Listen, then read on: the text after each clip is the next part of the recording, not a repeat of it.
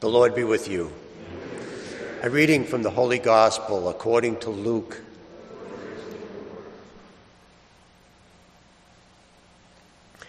The apostles said to the Lord, "Increase our faith." The Lord replied, "If you have faith the size of a mustard seed, you would say to this mulberry tree, 'Be uprooted and planted in the sea,' and it would obey you. Who among you would say to your servant who has just come in from plowing or tending sheep in the field, 'Come here immediately and take your place at table'? Would he not rather say to him, 'Prepare something for me to eat. Put on your apron and wait on me while I eat and drink. You may eat and drink when I am finished'? Is he grateful to that servant because he did what was commanded? So should it be with you. When you have done all you have been commanded, say, 'We are unprofitable servants. We have done what we were obligated to do.'"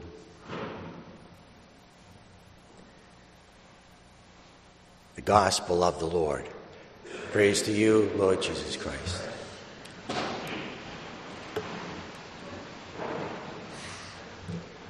An aristocrat, about 300 years ago, hired an artist to paint a portrait of him. So the rich man put on his Sunday best, mounted a stallion, and posed. Today, if you look at the picture, the first thing you notice is not a rich man sitting on a stallion with his fancy clothes. No, the first thing you notice are the poor peasants in the background, skinny dipping in a pool of water, splashing each other and playing water games.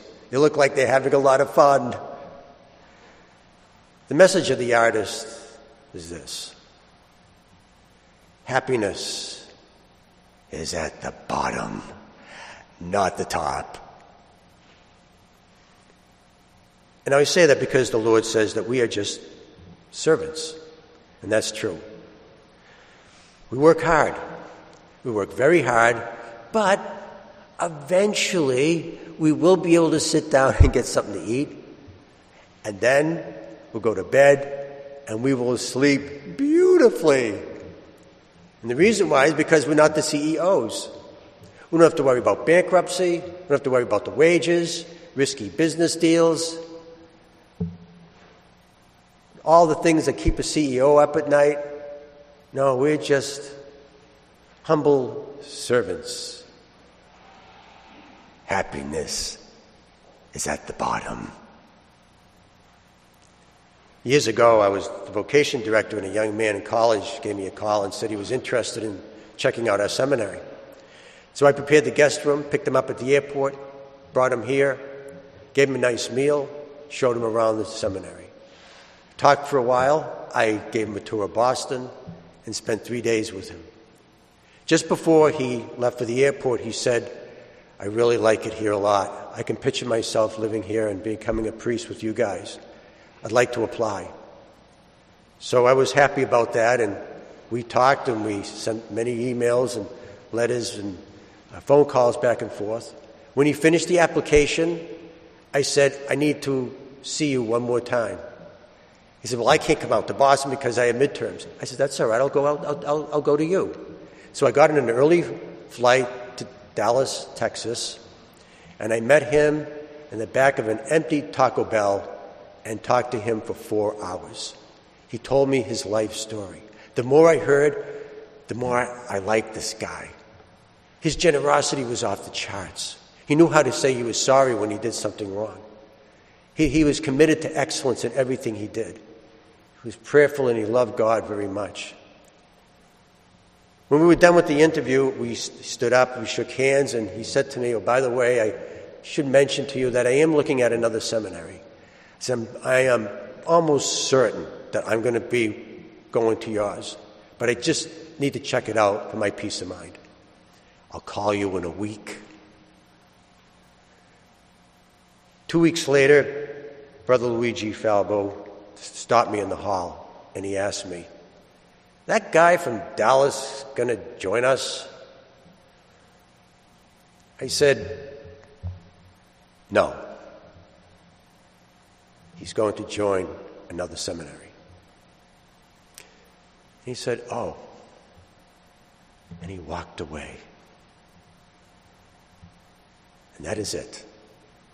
That is all I have to show for all of the work. All of the phone calls, the delayed flights, the hospitality, the meals that I prepared, all of the things that I did, all of the work.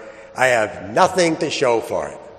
No pats in the back, no accolades, no best vocation director of the year, no promotion, no job promotion, not even a gold star on my head. So I went to bed that night and I said to God, God, I worked very hard today. It's your church. I'm going to bed. And I slept beautifully because that's what servants do. Several years later, I was greeting people after Mass.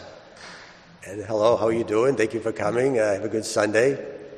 And somebody came up to me and says, Father, do you recognize me? I says, yes, you're the guy that I met in Dallas and at the airport in the back of an empty Taco Bell. And he says, I want to introduce you to my wife and children. After he said that, he said, Father, I had to come back here. I had to come back to thank you for changing my life. And he walked away. I have no idea what I said. I have no idea what I did. All I know is that God wanted me to meet this guy. The faith lesson is this. We're just servants. We are humble servants. But here's the difference. We work for God. We work for Him. And anything that we do is good. And you may not see it. You may never know it, but you don't have to know it. You just have to believe it.